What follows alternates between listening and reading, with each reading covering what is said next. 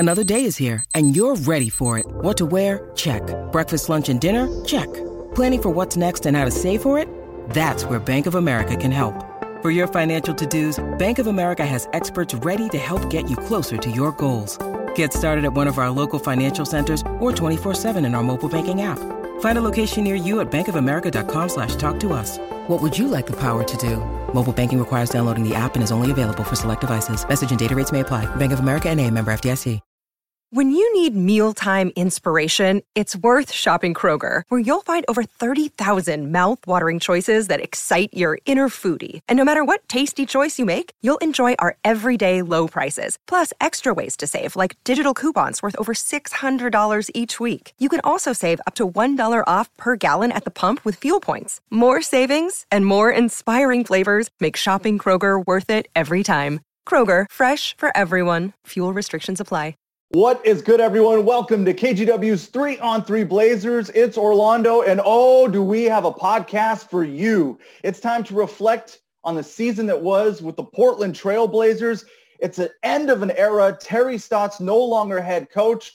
The search for a new coach is on, and what a press conference from General Manager Neil Olshey.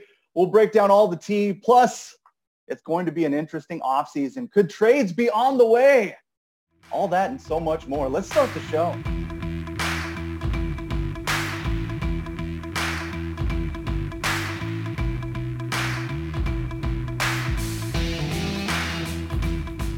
What is good, everyone? Welcome to KGW's 3-on-3 Blazers. It is so good to be back. Thank you to everyone for rocking with the podcast, continuing to subscribe, supporting us. It means so much to us. We appreciate you. Make sure to let everyone know about the pod. We have reached the end of the road for the Portland Trail Blazers season. What a crazy week it has been. Joined as always by Jared Cowley and Max Barr. Guys, here we are.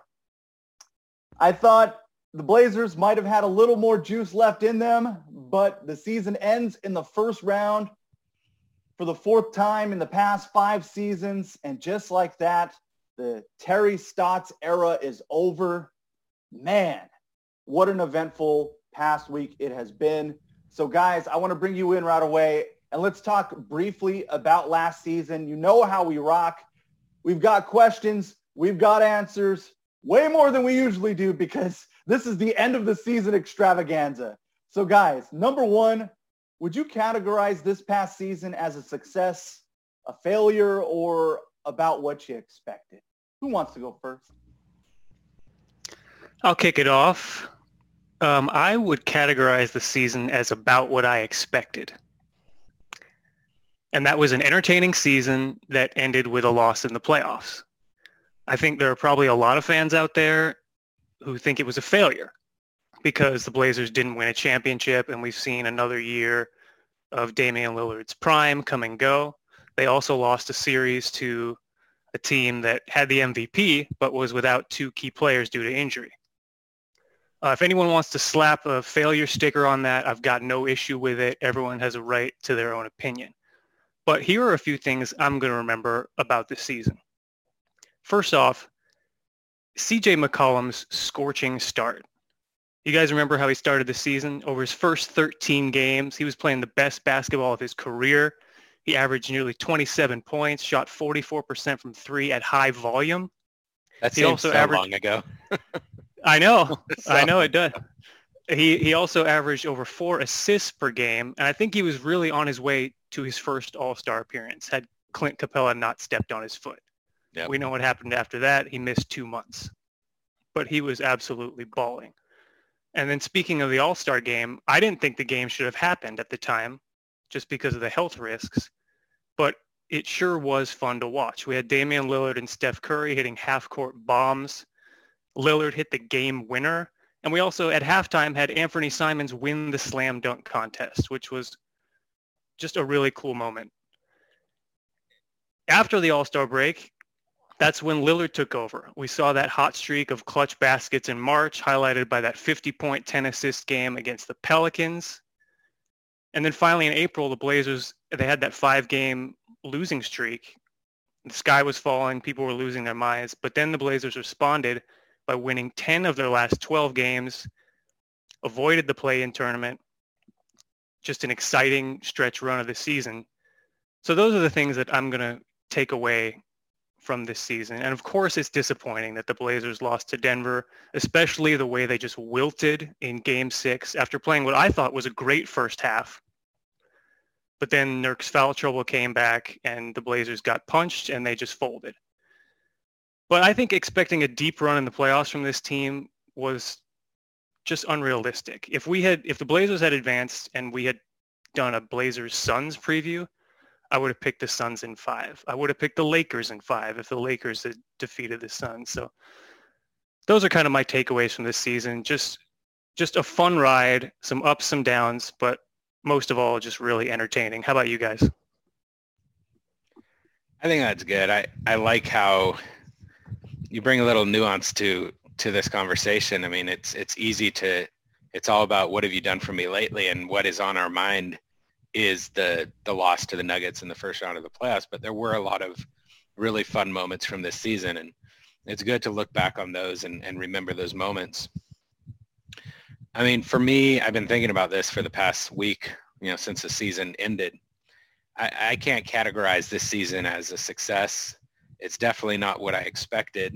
So I guess I'd call it a failure. I picked the Blazers at the beginning of the season. I was really high on the potential of this team, mainly because of the defense. I thought that the defense was going to be much better. You bring in Rocco, you bring in, a defensive, forward like Derek Jones Jr. I was expecting to have, healthy Nurkic for most of the season. So I thought the defense was going to be a lot better. I knew the offense was going to be good because it's always good. And so I picked the Blazers to win 48 games. I picked them to finish second in the West. I said their ceiling was the Western Conference Finals. And when I said all that at the beginning of the season, I was definitely putting out my very most optimistic take on this season. But like a completely realistic take for me would have been something like 46 wins, top 4 in the West, and at least making it to the second round and being competitive in the second round. That's what I expected from this roster, from this team. And the Blazers came up short on all of that. 42 wins, 6th in the West, barely avoiding the play-in, a first-round exit. They're pretty far below my expectations. And so for me, I can't look at this season as a success. I guess the way I look at this team right now is 2 years ago, the Blazers made the Western Conference Finals. And you can say what you want about that run, whether they had a favorable draw, all that stuff. It doesn't matter. They made the Western Conference Finals 2 years ago. And for me, as long as Dame is still here and still playing at the level that Dame is playing at right now, that's the benchmark for me. If they don't get there or come really close, then the season as a team is a failure. That doesn't mean like Damian Lillard's season itself is a failure, but the team's season is a failure. You just can't follow up a Western Conference Finals appearance with consecutive first-round losses. The injuries were what they were. I mean, I think that it's fair to talk about the injuries and how they derailed like half of the regular season. But it was really how the Blazers performed after they got healthy that kind of soured me on this team. And yes, they had that really nice stretch to close the season. But I thought once Nurkic and McCollum were healthy, and especially Nurkic, that the Blazers would go on this run in the second half and really have a decent playoff showing. But you look at it, it never really happened. After Nurk and CJ came back, the Blazers record was 15-12. And then they got bounced in the first round by a depleted Nuggets team that they should have beat. The team never really got to much better this season than mediocre. And for me, that's just not good enough. Yeah, it definitely took them too long to get going. Yeah. But yeah, I was listening to our preseason pod that we did, I don't know, 5 months ago, 6 months ago. And it was pretty entertaining. You mentioned a lot of this, Jared, so I'll try and be brief because, you were the highest on the Blazers out of the three of us at the time. Nate had the Blazers at 45 wins, the 4 seed. I had them winning 41 games, but I thought they would somehow be the 4 seed. And so much of this is just based on your expectations. Yeah. and where you had them, where you believe they were. And I think that will determine how you feel when it's all said and done. So for me, very much like Max, this is about where I thought they would finish. I thought, they were good enough to be a second round team, but it wasn't that significant for me to believe that I'm like all in on the fact that this was a failure. So if I have to choose, I'm somewhere in the middle.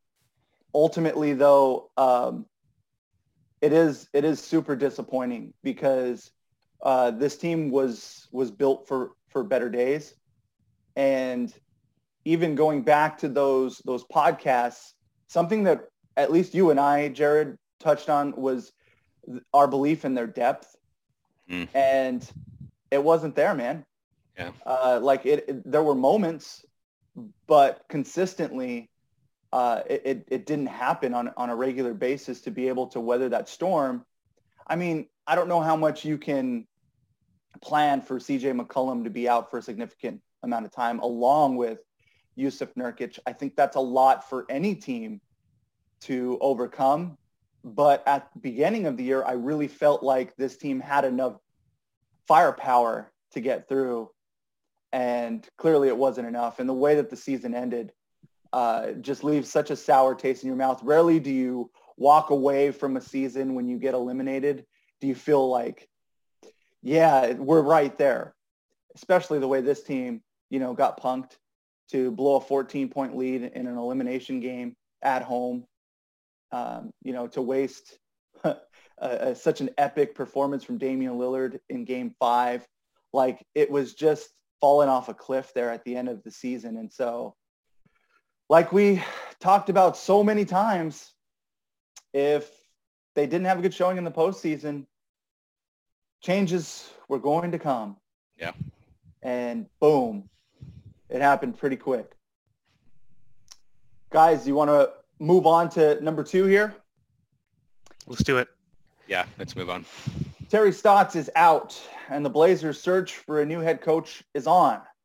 What do you think the Blazers should look for in a new coach? And do you have any favorite candidates? Guys, before we get going, Terry Stotts, took this team to 8 consecutive playoff appearances, the longest current active streak in the NBA. He was the head coach of the Trailblazers for 9 seasons, nearly a decade. Consistency is one of the words that comes to mind in terms of regular season success. He made this team was a good team consistently, and he was a really nice guy. I felt like you could come to him on most days and ask him a question, and you got a genuine response from him. I know he didn't give us a whole lot. He had his quirks when it came to like starting lineups and, just certain weird things you couldn't ask him because he would get annoyed. But overall, just a good dude that would ask how you're doing. And there were a lot of moments at the practice facility where he would engage after, the presser was over, so to speak, the scrum had ended. And there was a lot of small talk that took place that I thought was really cool. That there was kind of this switch that was flipped once the cameras were off and, everyone was done recording, that you could kind of joke around. So I really enjoyed working with Coach Stotts and in those ways as a media member. And so just an overall good dude. So I wanted to make sure that we started there before we got into looking ahead because, Terry Stotts, the second winningest coach in franchise history with more than 400 wins with the Trailblazers. No doubt in my mind that if he wants to, he'll be a head coach in this league again. Yeah, I mean, thank you for leading with that because I'm definitely going to miss Terry Stotts. I mean, I do think he was a good coach and like you said, just a good person, a good human being, and someone. I mean, actually, the first thing on my list when I'm talking about what I'd like the Blazers to look for in a new coach, I want the Blazers to hire a coach who is a good guy, a good person. And I think part of that reason for that is because we've had Terry Stotts in Portland, for so long. He was a good coach, especially in the regular season, and the Blazers enjoyed a lot of success with him. But I also feel he really represented Portland well. And he was definitely someone you could root for as a human being. I went through the Jailblazers era as a fan. And as much as some of the stuff that happened during that era with that team was definitely overblown. But there were some things that happened that made it really hard for me to remain a Blazers fan. Signing Ruben Patterson, other sexual assault allegations, with members of the team, charges of domestic abuse, charges of dogfighting. There were things like that were going on during that era that I did not, like at all. And it did make it hard to be a Blazers fan and to remain a Blazers fan. And I don't want to return to that or anything resembling it. There are a lot of candidates for this position, and I really hope that the Blazers front office really considers character as one of the main criteria when they make their choice. So, I definitely want a good coach. I want someone who's going to make a positive difference on the court, but I don't want that at the expense of character. Character for me is number one.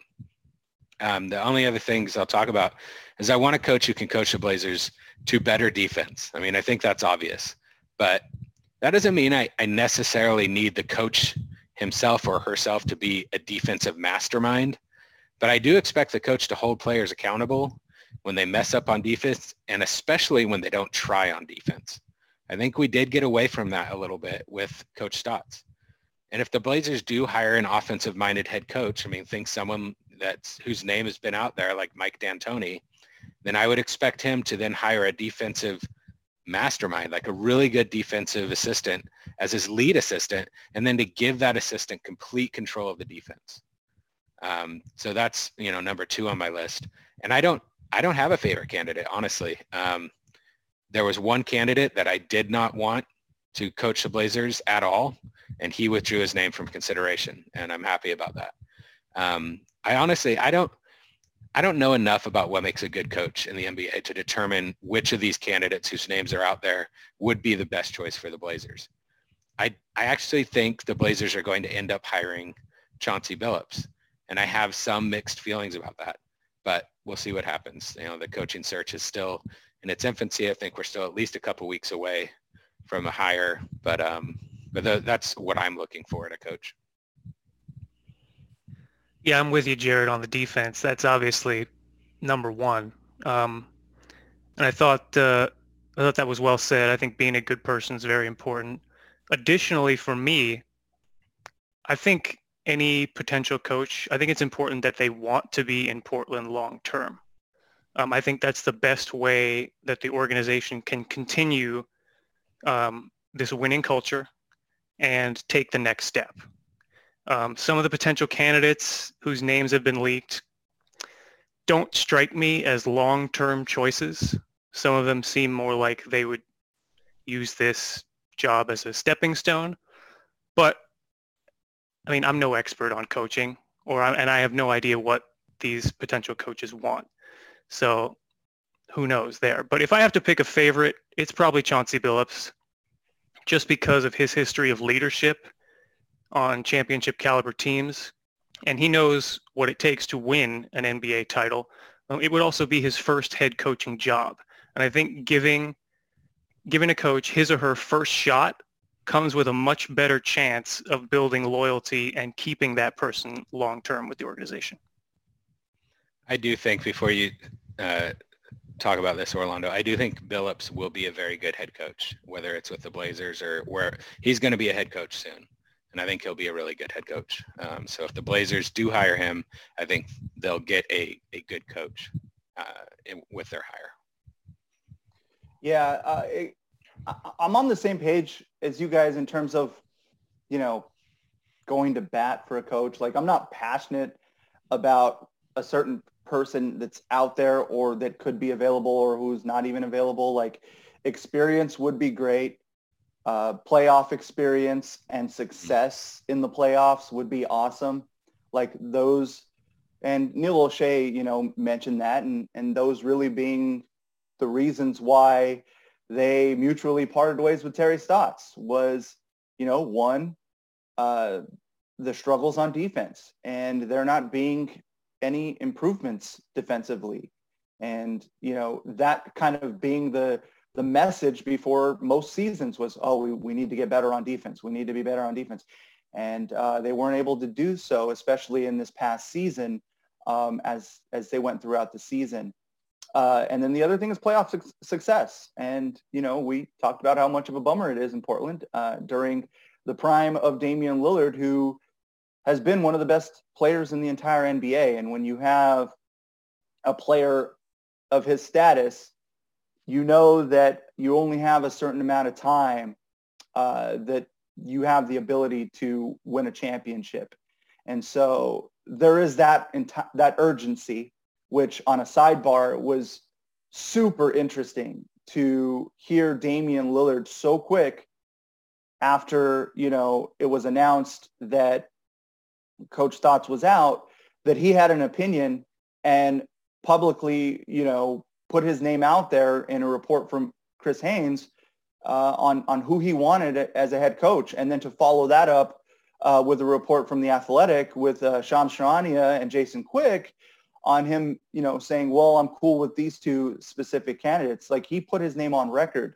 And so it just shows the level of urgency that we're dealing with and Damian Lillard's desire to have more of an impact on the decisions that are made within the organization. And Neil Olshey also mentioned how, Damian Lillard will at least have some type of impact on the decisions that are made, and even had mentioned as soon as Neil had those conversations with Stotts about this being the end of the road, Dame was the first person he called to let him know.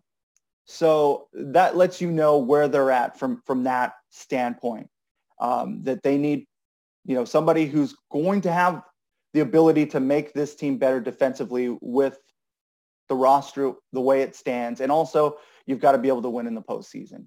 So I do like Max's suggestion that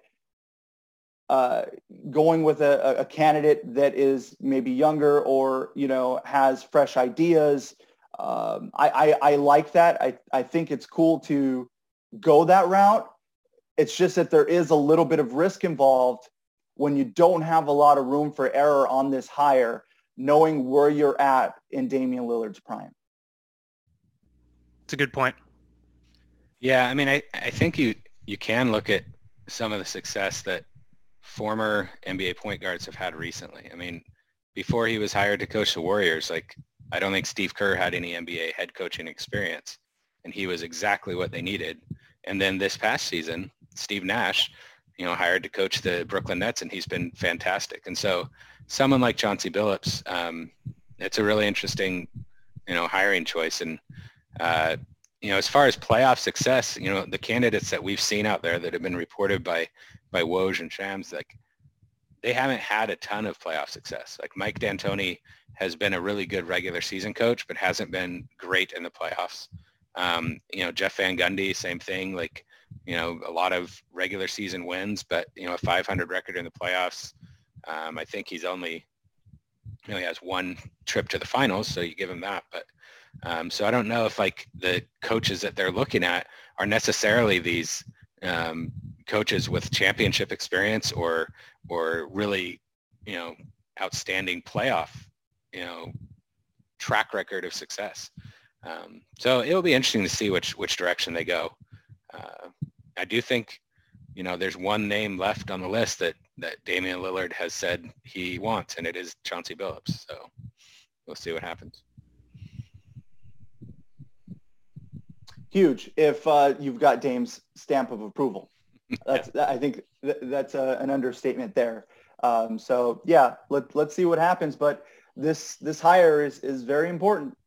This is it. This decision will have ripple effects for years to come with this organization, and it's just such a big hire. So it's something that we're going to continue to follow, and obviously as things develop in that standpoint, likely have a podcast almost devoted to that during the off season. So make sure to subscribe, because that'll be one of the big things that we talk about during the off season. So guys, my goodness, question number 3. Neil Olshey, he held an end of season press conference to talk about last season, the coaching search, and the upcoming off season.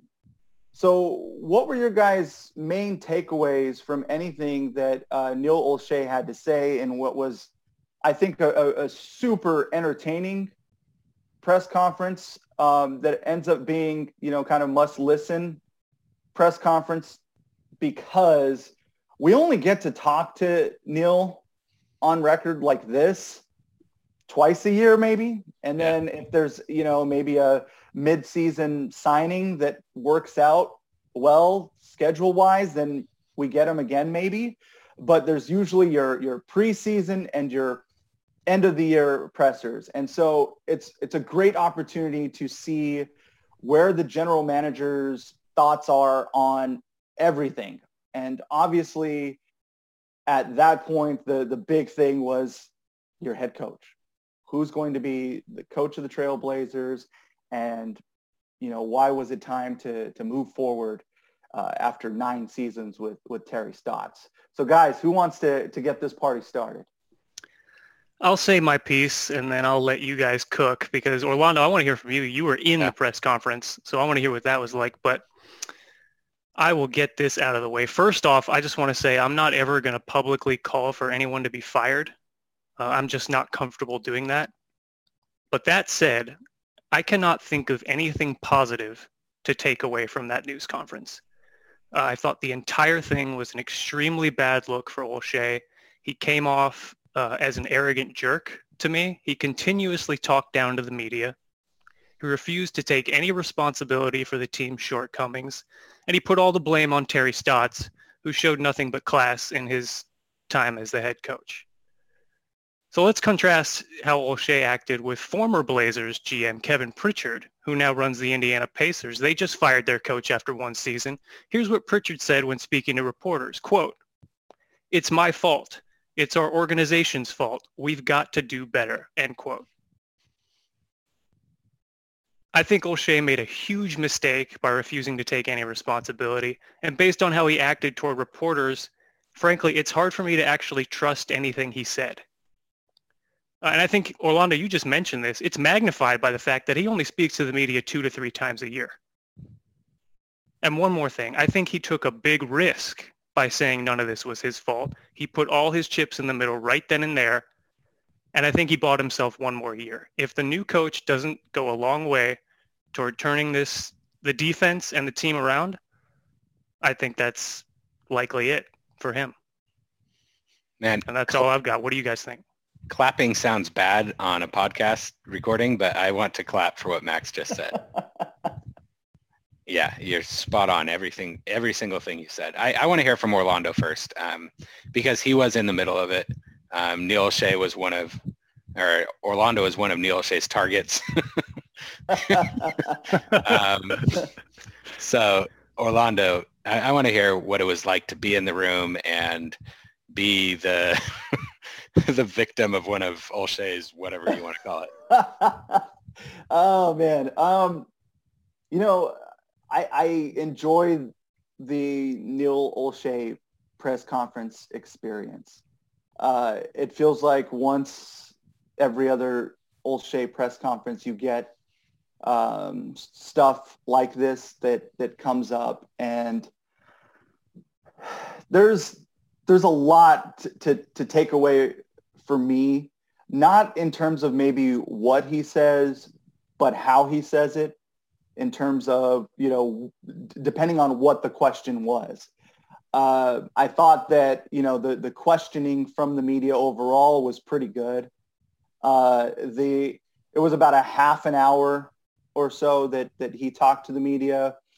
And I feel like most of us got in a couple of questions each within the local media. So it was a variety of topics. And like the first 10 minutes or so, you get a lot of the surface level stuff out of the way in terms of, Terry Stotts' time here, what you're looking for in a head coach, the roster, what type of moves can you make within said roster, the reaction to Damian Lillard. And then you get to about, halfway through And it feels like Olshey got to a point where he was over it, where his patience level he was done with. And as we continue to fire off questions about the roster, about potential trades involving, everyone from CJ McCollum to, Damian Lillard's, urgency or, would Dame ever be on the, chopping block, or would he, want to leave, stuff like that. Like, it went all over the place.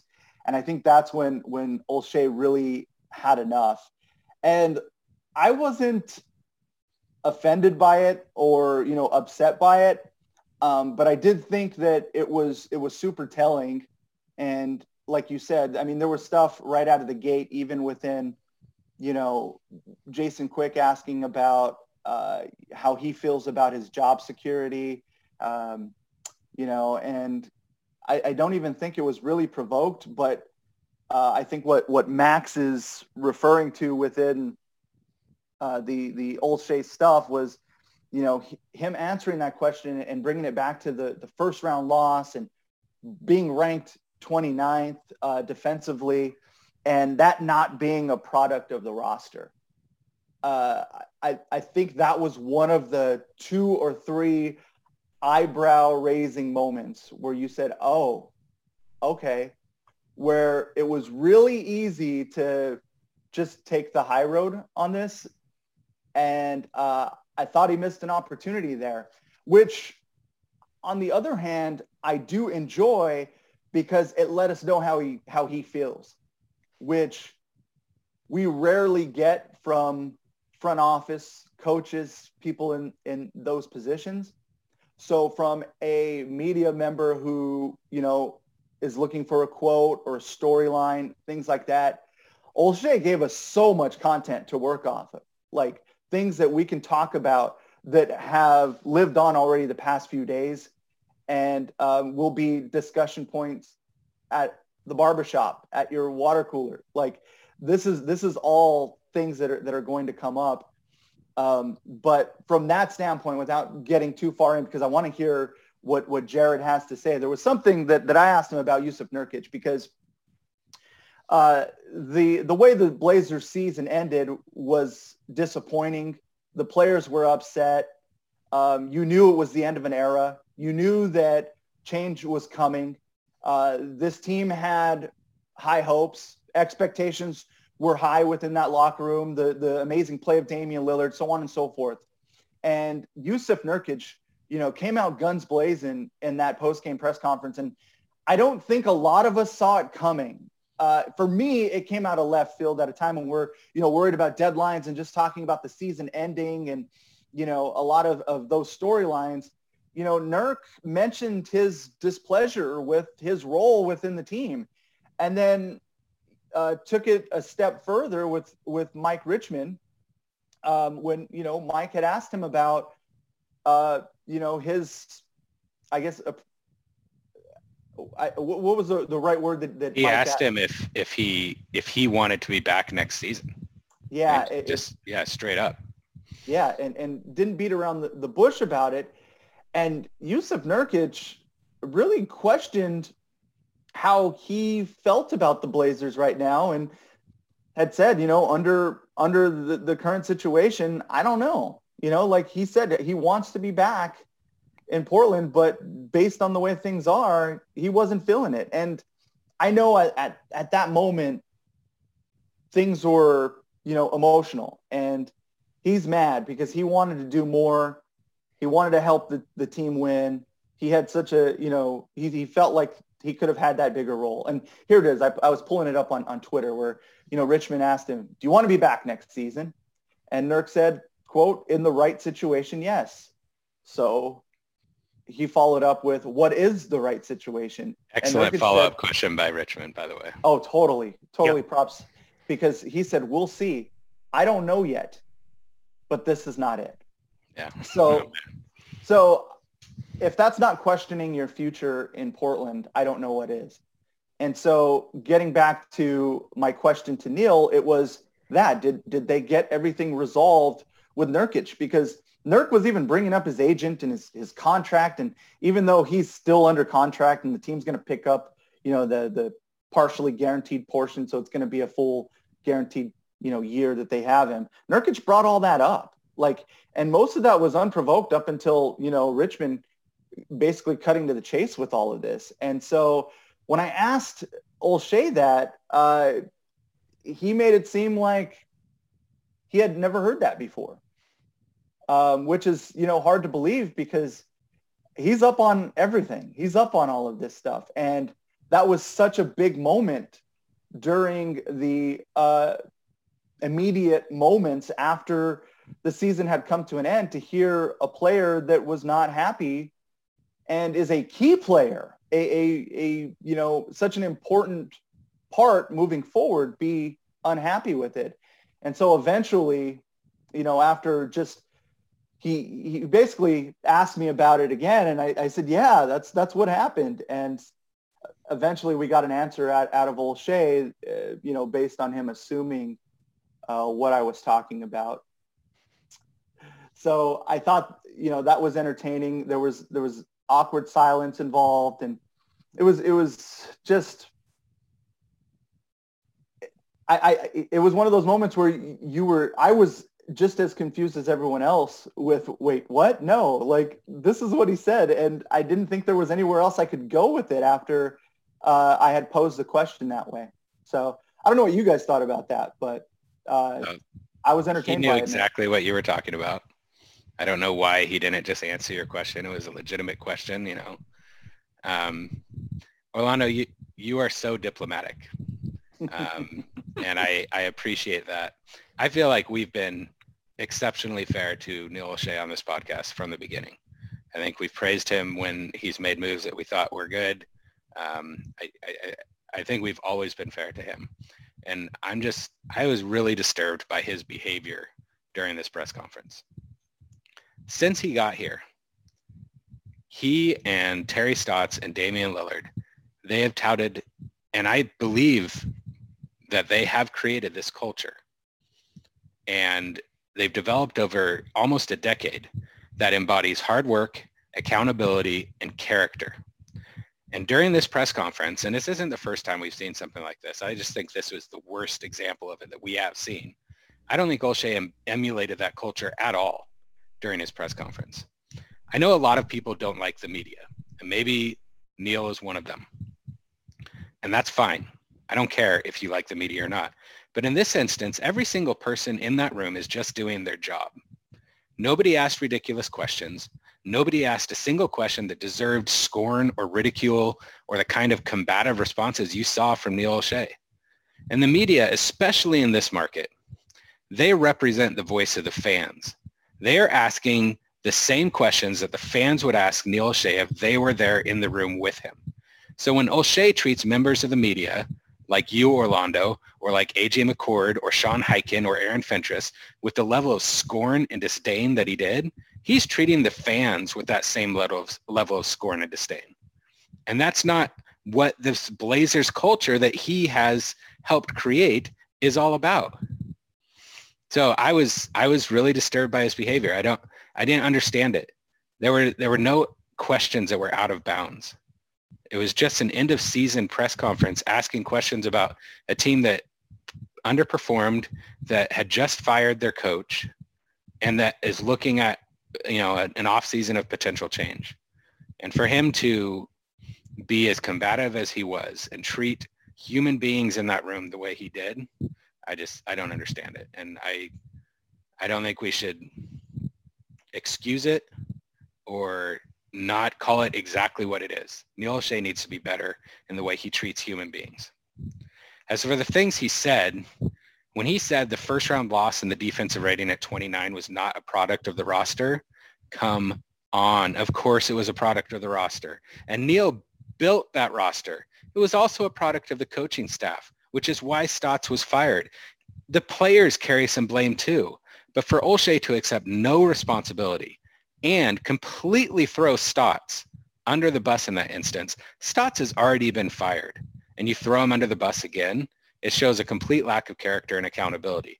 If Olshey doesn't think that two of the Blazers' top rotation players Carmelo Anthony, and Enes Kanter, both of whom he signed, contributed heavily to that defensive rating and the first round loss, he's not looking at this objectively at all. Why couldn't he just take some accountability? Why is that so hard for him to do? Why can't he just say, we all need to be better at our jobs, do better going forward? I think his response to the question about Sean Highkin, about CJ McCollum, was actually really interesting, though. Highkin asked if Olshey's stance on breaking up Dame and CJ remains unchanged. And I've watched media members ask Olshey about this many times over the past several years. And every time his answer has been some variation of, why would I break up the best backcourt in the NBA? He's always been very clear that he would not trade McCollum. He would not break up Dame and CJ. So his response to the question this week was really interesting. And it leads me to believe that the Blazers will gauge McCollum's trade value. They will listen to trade offers. They will actively try to trade him, and they will make the move if the right deal is out there. Here's what Neil said. He said, you've been here a while. There we go again. Has anything we've ever done gotten out in public before it's happened in regards to trades or free agency? We don't discuss our players in a public forum. It's not fair to them. It's not what we do here. And I'm totally fine with that. That's fine. But we also understand this is a business. Nothing is ever off the table if it advances us closer to a championship. Now, keep in mind, when Neil was asked earlier in the press conference by Aaron Fentress if the Blazers would ever consider trading Damian Lillard, he scoffed and he refused to answer that question. That's what he's done to questions about trading CJ McCollum in the past. He used to treat those kind of questions with the same derision. But this time he said nothing is ever off the table. He's never answered a trade CJ question like that before, ever. That doesn't mean the Blazers will trade CJ, but I do think it definitely means they will entertain the idea of trading him in a way they never have before. So, long story short, I was disturbed by Neil Olshey's behavior, but I do think some interesting things did come out of that press conference. I love it. He was playing defense the way you wish. The way he wishes the Blazers would have played defense. That's how he came across in that. In the final 10 to 15 minutes, Olshey was defensive. Yeah. And to your point, he had opportunities there where he didn't have to go that route. You know, that a simple, you know, he could have made things a lot easier on himself. I'll say that in terms of PR and an organization that is so good at it, that controls everything, that wants to be, you know, ahead of the story. That wasn't it. But I go back to my original point, and that's, you learned so much about him, about the state of the Blazers, not even by the actual words that are coming out of his mouth, but in the way that he is saying these things. And it lets you know that there is a little more urgency than there has been in the past. And I had that, there were two moments where I paused and just raised my eyebrows. And that was the big one, was the CJ question from Sean Highkin. Because to your point, Jared, we have heard this multiple times when that question has come up on whether, you know, these two can win together, whether it's okay to break them up. And to hear that line, that nothing is off the table, whoa. Yeah. That lets you know that those options will be explored. It doesn't mean that it's going to happen, because it's going to be something that is tough to pull off. And I'm sure that Olshey is feeling the heat and is starting to feel that pressure from ownership because of the lack of playoff success. Rightfully so. Yeah. And nothing was surprising about Stotts being out. Like, right. In the world of sports, your fall guy is always the head coach and his coaching staff. That's because the GM's not going to fire himself. Like, that's not going to happen. And so this is the point we've reached where, okay, the coach is gone. Now you're going to pick the coach. You need to make some moves. And if this team doesn't move in that direction, uh-oh. Yeah, he showed all his cards with it wasn't a product of the roster. Well, the coach is gone. It's all on him now. Yep. The spotlight is completely on him. And I completely agree with you, Orlando. It's not how you say, it's not what you say, it's how you say it. And to Jared's example of the Damian Lillard question, would you ever consider trading him? Instead of just scoffing and saying, I'm not even going to dignify that with a response. How about just say absolutely not? Yeah. You know, it's just that easy. Instead, you come off looking the way you looked, and you're just compounding mistakes upon mistakes there. How about you just treat a human being with respect? Yeah, that's really all easy. I'm looking for out of that. Yeah. Yeah, there's no need to make it harder on yourself. And I commend you, Orlando, for just kind of looking at the entertainment value of it all and letting the things, some of what he said, just kind of roll off you. I found that hard to watch, honestly, the whole thing. I thought it was pretty cringeworthy. And I agree, Jared. Every reporter in there was doing their job and doing it well. Yep. I appreciate that, guys. I appreciate you guys saying that. I guess I'm so used to being in these weird, type of situations. Maybe it doesn't involve the GM, but just in being in this business for a long time and dealing with people that aren't in their, best situations.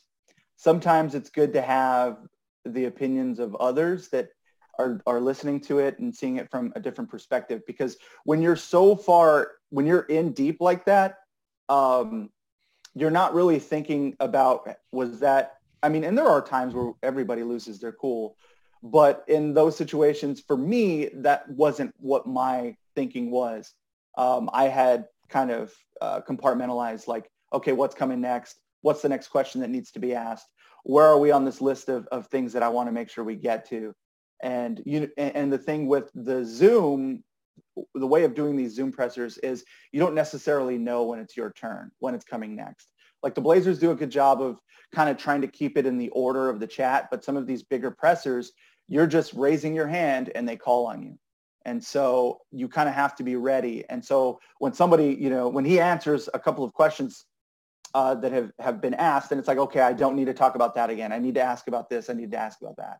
And so that's kind of where my mentality was in all of this was, okay, what's next? And did he answer that question? What else needs to be covered in, those opportunities that you get where you are asked 2 questions, maybe 3 tops.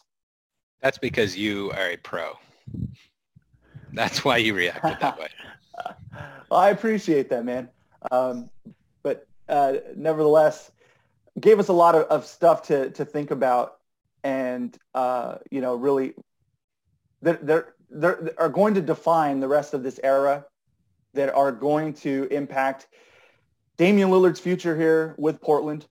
The success that this team can have this offseason is so important. And it starts with the head coach, and it moves into the offseason priorities. And that's question number 4 here, guys. Jared, I'm going to ask you, what should the Blazers' offseason priorities be? I think their top offseason priority should be to re-sign Norman Powell. I think he proved that he can be an important player for this team. He brings shooting ability. He has the ability to create his own shot. He can score at the rim. He can get to the free throw line. And if you think about it, the Blazers haven't had that in a wing player in a long time. I think he's probably going to cost upwards of $20 million annually, but I think he's worth that price tag. So I think their number one offseason priority should be re-signing Norman Powell. I also think the Blazers should try to trade C.J. McCollum if they can complete a deal that helps balance the roster and replace McCollum with a comparable player who can play the 3 or 4 and bring more length and more defense to the roster. I think if the Blazers could trade McCollum for a player like Milwaukee's Chris Middleton or Philadelphia's Tobias Harris, then they should do it. But I don't think Portland should just absolutely trade McCollum. If the right deal isn't out there, they're better off just bringing him back. Don't trade McCollum just to trade McCollum. After all, if you look at the Blazers starting lineup, it was not the issue last season, either during the regular season or during the playoffs. During the season, the five-man unit of Dame, CJ, Norm, Rocco, and Nurk outscored opponents by 13.4 points per 100 possessions. They had good numbers on both offense and defense. Of the five-man units that played at least 350 minutes last season, the Blazers had the second best net rating in the entire NBA, behind only the 76ers. And that did not change in the playoffs despite the bad loss to the Nuggets. That same starting five outscored the Nuggets by 21.7 points per 100 possessions, again with elite numbers on both offense and defense. Of the five-man units that played at least 50 minutes in the playoffs, Portland's starting five ranked third, behind the 76ers and the Nets only. So if the Blazers bring McCollum back, if they don't find the kind of trade that's going to make them better, that's going to get them a little bit closer to real contention, and they keep that starting lineup intact, it will be a good thing. They shouldn't trade McCollum just to trade McCollum, but if the right deal's out there, then they absolutely should. And then I'll finish with my second offseason priority for the Blazers is they have to fix the bench. Neil O'Shea actually said it himself during the press conference. He said, "I do think that our bench this year gave me a window into knowing we have to have more impact defenders coming off our bench as opposed to just more scorers." And I'm really glad he said that.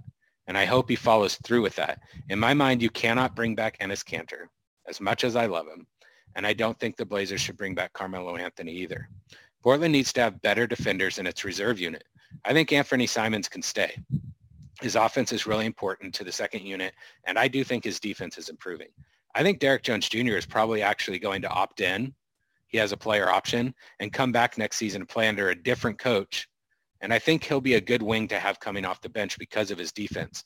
And I think the Blazers can sign Zach Collins to a one-year kind of prove-it deal and hope that he can have a healthy season, because I think if he's healthy, he's the exact kind of player that they're looking for to play an important reserve role. He has that blend of offense and defense that the Blazers need coming off their bench in a big man. But Collins has an injury history, so as insurance for Collins, I would love the Blazers to sign a big man who can ably fill in for Nurkic on defense, which is something, unfortunately, Kanter could never do. And so I'd like them to sign a veteran like Nerlens Noel or trade for a player, even though he's, really getting up there and is probably near retirement. I think you trade for a player like Marc Gasol. I think that could really help you out. So the Blazers need to fix their bench so that when the reserves come in, they don't just hemorrhage points like they did this season. So those are my offseason priorities. Jared, you took the words right out of my mouth. I'll just add that I'm really skeptical that a realistic trade partner is out there to make the team better in the short term if they're trading CJ McCollum. And on a personal note, I love CJ. I love watching him. I don't want him to be traded. I really enjoy watching he and Lillard play together, and I want to continue to watch them together. I think it would be that much more rewarding for them to finally break through if that could ever happen. I think the most realistic improvement is the bench. From what O'Shea said, that doesn't sound like Carmelo Anthony is going to be on the team next year, which I'll miss if that's the case. And I know, Orlando, you're going to really miss it. But, yeah, I just improving the bench is the most realistic and important thing that I can see at this moment. What do you think about re-signing Norman Powell, Max? I don't know how what he could command on the open market would fit into the Blazers salary cap situation. I'm not an expert in that at all. But I really liked the way he played this season. He didn't show that much in the series against Denver except for game 4. Right. But I definitely like what he brings to the team, and I like him as a person too. Yeah, when they traded for him, they did acquire his bird rights, so they can, sign him for basically whatever they want to. Just then you have to take into consideration luxury tax payments and stuff like that.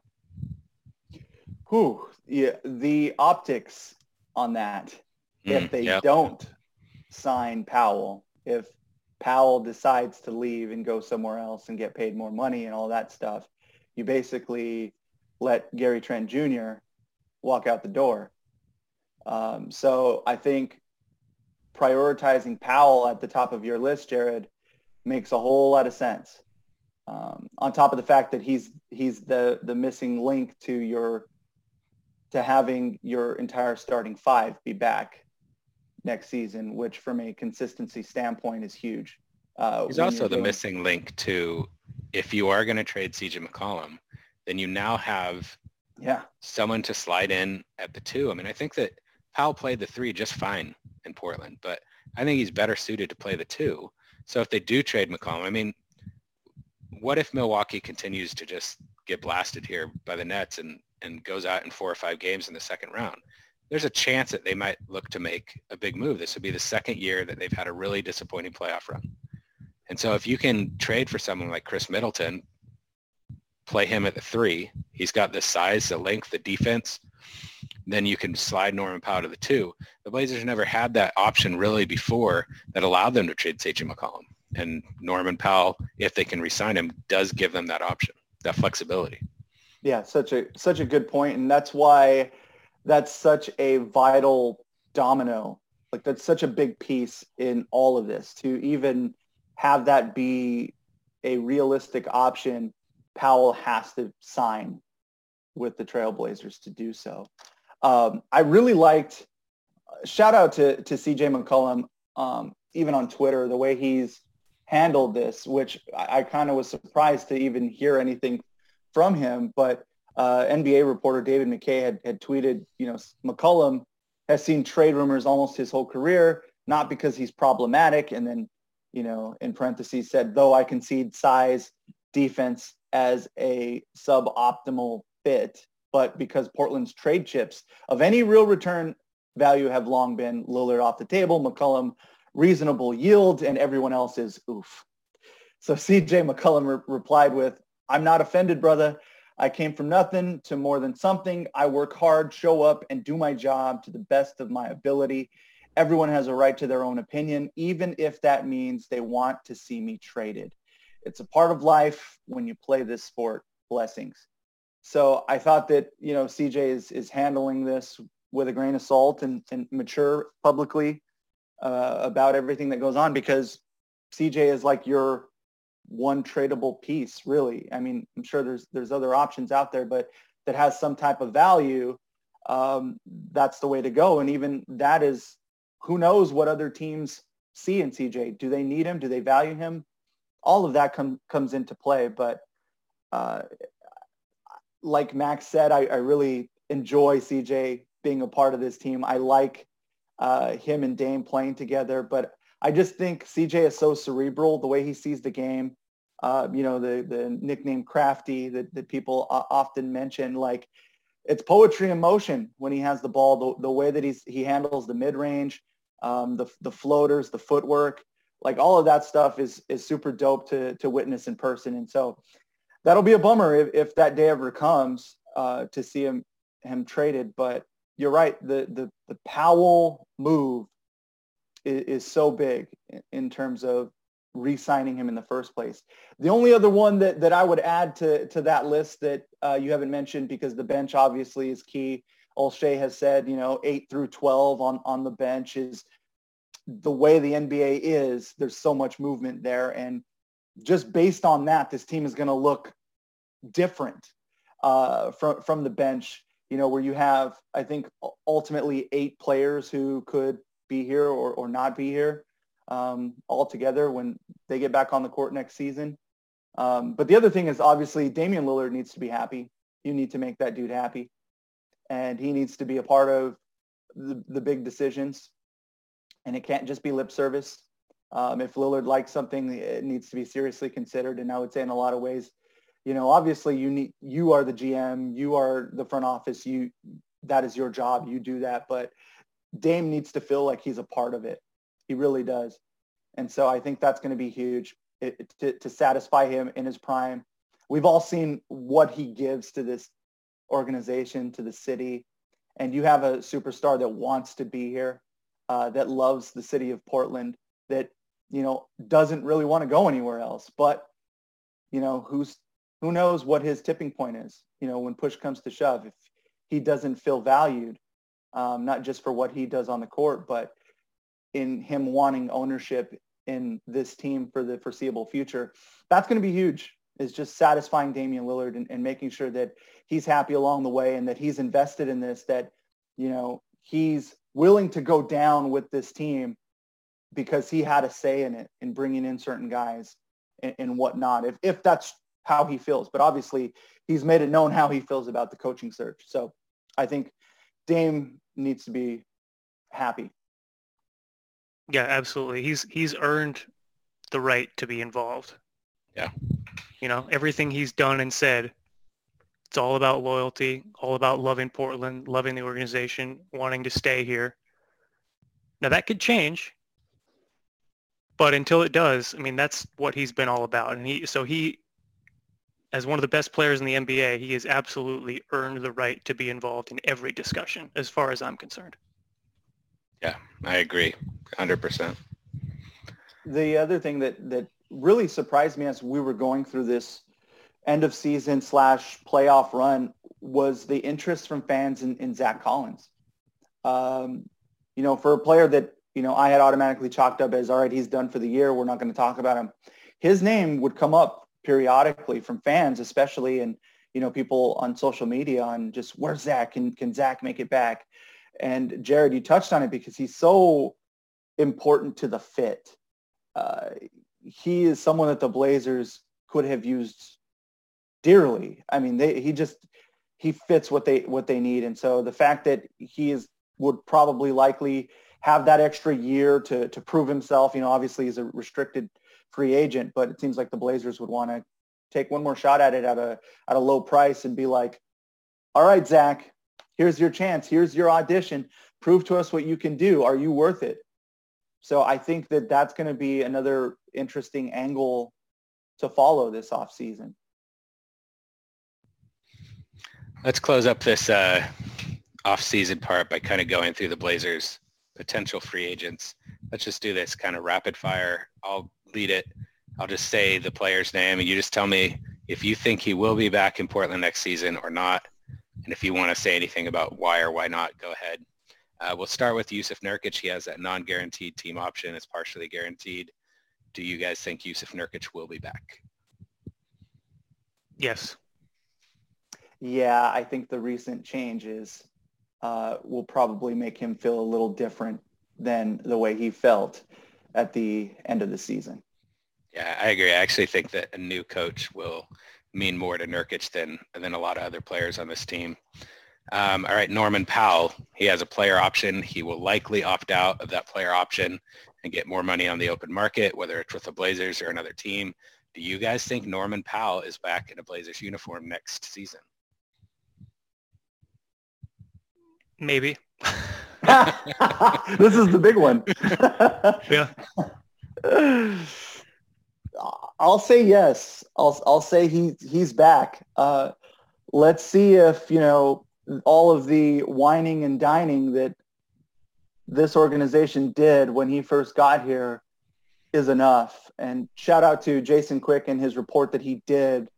I would suggest to check that report out that he did on Norman Powell, and just the efforts that the team went into making sure that he feels comfortable here in Portland, because you only get one first impression. And, you know, I think Norman Powell really loved the fan base, and even just getting a small sample of that, to hear the crowd chanting his name when he had that big time performance at the Moda Center, I think was a huge factor for him. And you could see it in a dude that's pretty ice cold. You saw a smile out of him. Yeah.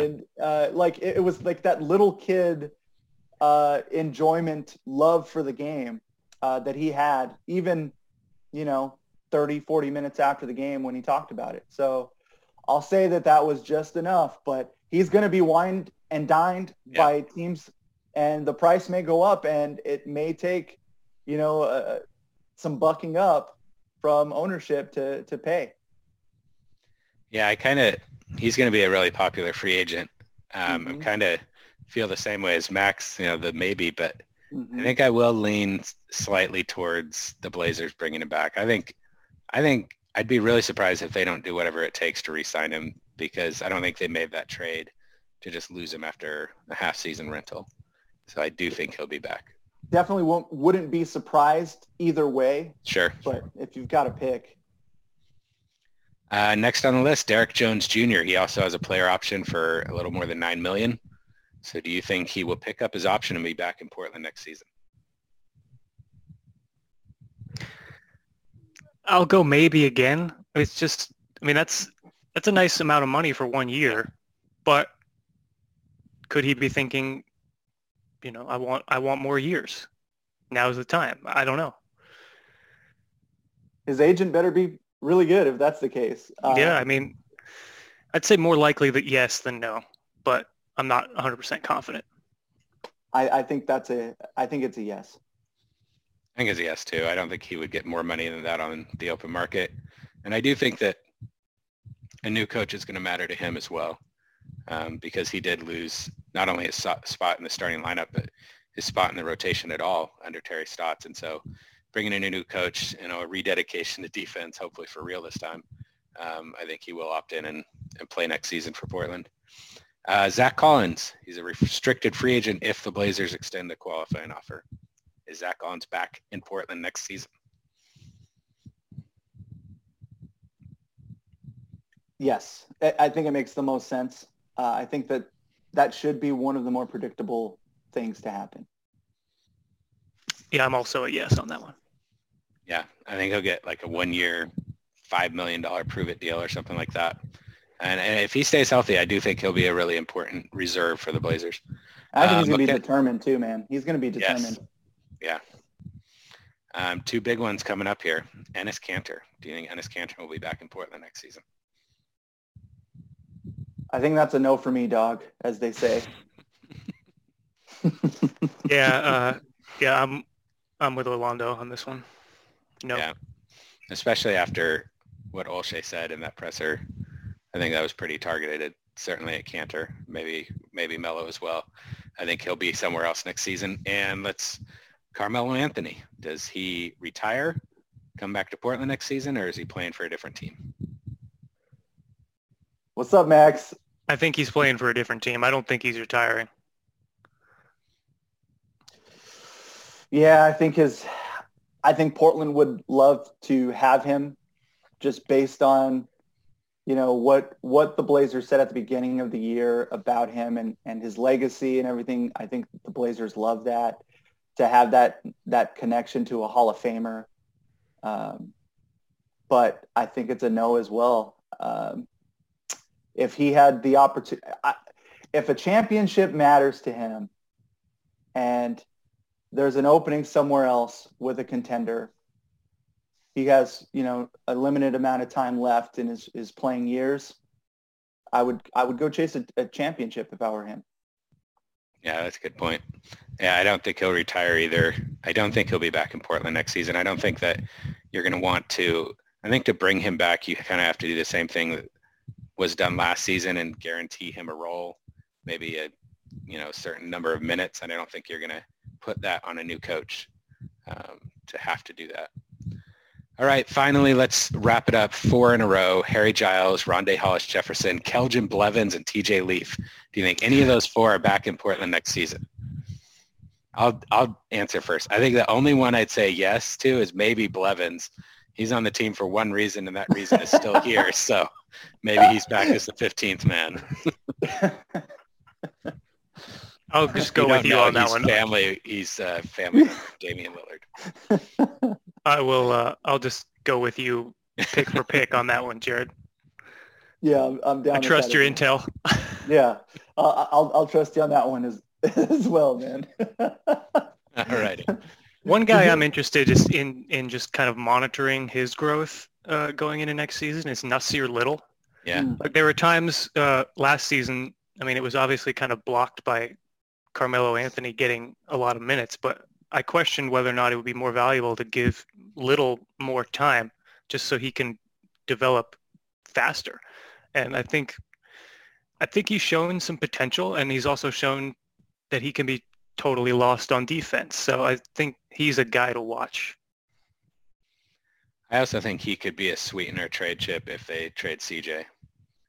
kind of bring Okay. back someone Yeah. like Middleton or Tobias Harris or anyone who's maybe like a little bit more valuable than CJ McCollum. Then a young player like that, Nasir Little might be a piece that's thrown into a deal. Yeah, you see the signs, you see the potential that he has. Could be a really good player down the road. All of that makes sense. I'm intrigued to see what type of jumps Anthony Simons makes. Yep. He has the potential to really make a significant jump this offseason and in the next season. I think he made a big jump this season. So He did. Yeah, it'll be nice to see what he comes back with next season. He definitely proved himself for sure. Whoo, guys! Did we mention Enes Kanter? Oh, we did. Yeah. Yeah. Friend of the pod. Friend of the pod. Shout out to him. We will always love Enes Kanter. Yeah, man. I thought his appearance with Senator Wyden was the best podcast of the season. Definitely. Yeah, you guys were great. That was just a great interview. If anyone missed it, scroll back through the old episodes. It was awesome. Yeah, it was one of the first episodes this season. Definitely worth the listen. I can't believe that was this season. That trips me out. But yeah, it was super great because so much of it was up in the air, and Enes just kind of messaged me like last second and was like, all right, I'm in, and still hadn't heard from him. And then Jared just said Enes is in, and I'm like, all right, let's go. And so much of that was just kind of spur of the moment, and even Senator Wyden's reaction was priceless. Like that was just a lot of fun. That was really cool. I would second that. Go check that out, as well as checking out the Neil O'Shea press conference on KGW YouTube page, because it's super interesting. You'll take a lot away from it. Even after we talked about it, I think it's worth a listen, because even after I sat through it and then went back and listened to it again, there were still different takeaways from it, and things that I think will age as we look back on that moment. That when decisions are made, you can point to certain questions and answers in that presser, that 30-minute presser. Last week after the season ended, we discussed whether we wanted to do a podcast right after that, or we wanted to wait like a week. I was like, let's wait a week and let it marinate. I never would have thought this much stuff would have happened in the week, after the season ended. Yeah, it's been a crazy start to what should be an interesting off season. Yeah, and I'm glad we did wait, for sure. One thing before we wrap this up, we still need to crown a Rip It playoff champion. In case you guys forgot. I did. I did forget. I know, you both did. You guys are both ready. We were ready to go, man. Guys, it's time. It is time. It's great to be back with our final playoff edition of Rip It.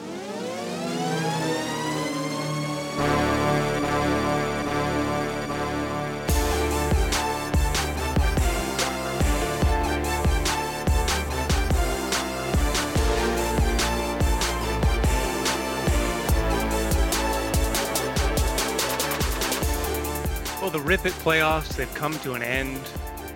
That means these 5 questions from Game 6 against Denver are going to decide the Rip It championship. And in case you guys need a reminder, and I'm guessing you do because you forgot this was even going to happen, Orlando holds a 7-6 lead over Jared. Oh, man. Woo. So let's find out how you guys There did you in your final picks from Game 6. I like Jared's chances here. I really do. I don't know. It's been a long season of Rip It. Maybe I wanted to forget. Oh, man. All right. First question was over or under 32.5 points for Nikola Jokic. Both of you guys said over. It was over. He scored 36 points in Game 6. So no changes there. Next question, who will grab the most rebounds? Robert Covington, Michael Porter Jr., or Aaron Gordon? Jared, you said Covington. Orlando, you said Gordon. And Jared got this one. It was Robert Covington with 10 boards. Rocco. Gordon had 7. Porter had 5. It's all tied up, Orlando. Here we go. We are tied. Next question, over or under 5 3-pointers for Damian Lillard? Both of you guys took the over. He was under. After making 12 the game before, he was 3 of 11 from 3 in Game 6. Next question. Which bench player will score more points, Carmelo Anthony or Monte Morris? Oh, no. Jared, you went with Monte. Orlando, you went with Carmelo. Melo, 14 points. Morris, 22 points. I can't believe I went with Monte Morris. That's awesome. You did. You went back and forth, but you went with the Count of Monte Assisto. Jared knew this. The nickname I didn't believe was real. All right, guys. It all comes down to the wild card question. Will I win the playoffs, rip it, or will it, as often happens in rip it, end in a tie? It all comes down to this. The question. Do you guys remember what the question was? No. No? It was over or under 4.5 fouls for Jusuf Nurkic. Woo, boy! Jared, you showed some confidence in Nurkic and took the under, and you were looking great at halftime. Orlando, you said, I'm going to switch it up. I'm going over. And he had 5 fouls. Oh, my God. The over. And that means we are ending the Rip It season in a very Rip It way with a tie. So congratulations to you both. Another season of disappointment. I'm just going to call that, it's not a tie, it's a double win. Well, congratulations to both of you. I guess. But, I mean, in all seriousness, yeah, I love the ending. I thought about some kind of tiebreaker. I'm not doing it. You guys have been great. It's been really fun to come up with these questions every week and fun to watch you guys react. So thanks for letting me do that. And thanks for another great season of Rip It. And listeners, thanks for listening, honestly. Like, I hope you guys found some joy out of this crazy game. So good job, guys. Rip It. Rip It is my favorite part of the podcast. Even though I'm terrible at it and lose all the time, I love Rip It. That ending was, as we say, so Rip It. Yeah. It lived up to its name. But guys, this was an awesome season. A lot of fun doing the podcast together. A lot of challenges along the way as we've done this thing on Zoom. We've figured out a way to still get it done and do the podcast, which has been a lot of fun to, express our opinions on what we've been watching, and more than anything, just have a friendship and bond over the Blazers, which I think is the big reason why we wanted to do this. Obviously, we want to bring facts to the table. We want to, be smart about it, but there's also just that fun factor and that connection with Trailblazers fans and people that are just interested in the Blazers. Hopefully you guys felt that connection as well, and you guys felt like you guys were a part of this podcast, because a lot of the things we did with you in mind, the listener, and what we felt like we either would get feedback on or we thought you would really take something away from. And I've enjoyed that, and this season has been a trip. There's been so much that's happened in such a condensed amount of time. But just in real life, to have basketball back in somewhat of a normal capacity, to see some fans return to the Moda Center, to have that another step towards normalcy. It was super dope, and hearing from fans, being at the Moda Center outside at games and things like that, and also getting your feedback on Twitter. The people that joined in Rip It, shout out to you guys for joining in on Rip It, and just the messages that we received. There were quite a few people that had something nice to say, and that means a lot to us as we continue to do this podcast. But it just feels like this is a great moment to say thanks and give our appreciation to everyone out there who makes this podcast what it is. And Max, I feel like you've stepped into a big role with Nate being gone, and really you've killed it, man. I've really enjoyed your insight and what you bring to the table, man. You've done a killer job in your first season in this role with the podcast. Thanks so much. I really appreciate it. I really appreciate Nate too, for everything that he's done with this podcast, with you guys. So, I mean, I'm just a guy who watches a ton of basketball and consumes a ton of NBA content. So to be on a podcast with the two of you guys talking about the Blazers every week, it's just so much fun. And we will be back this off season, right? I mean, we're coming. If big news happens, we're going to come back and talk about it and break it all down. So I'm really looking forward to that. And we'll see what happens. You know, shout out to Nate, like you said as well. And, you know, at some point we'll definitely get him on the pod because, you know, there were a lot of predictions he made that were wrong. So anytime we can bring up what Nate did wrong, I'm all in on that.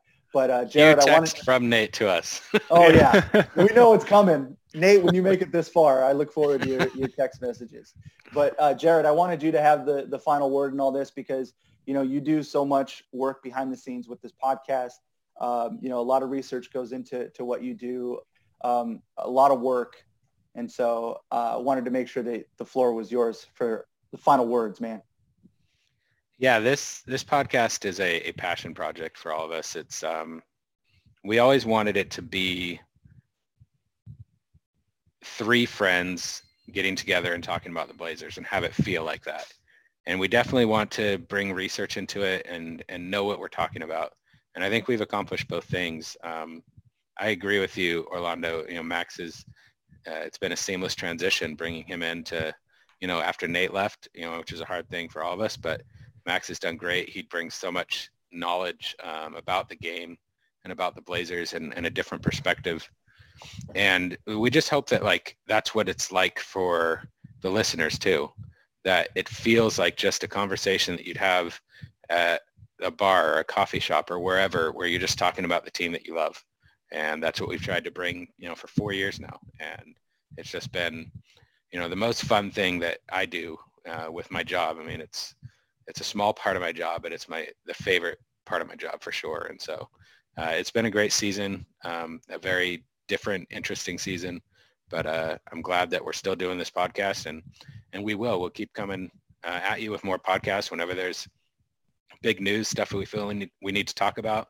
Be looking for those emergency pods. You know, we'll be dropping them, and make sure you subscribe so that you get that notification of a new episode when we do publish, because we're not going to be doing it, you know, regularly every single week like we do during the season. It's a little bit more reacting to breaking news and big moments during the off season, but we'll definitely be back with you several times during the off season. So thank you for listening. Thank you for being part of this. We love doing this, and we hope you enjoy it as much as we enjoy doing it.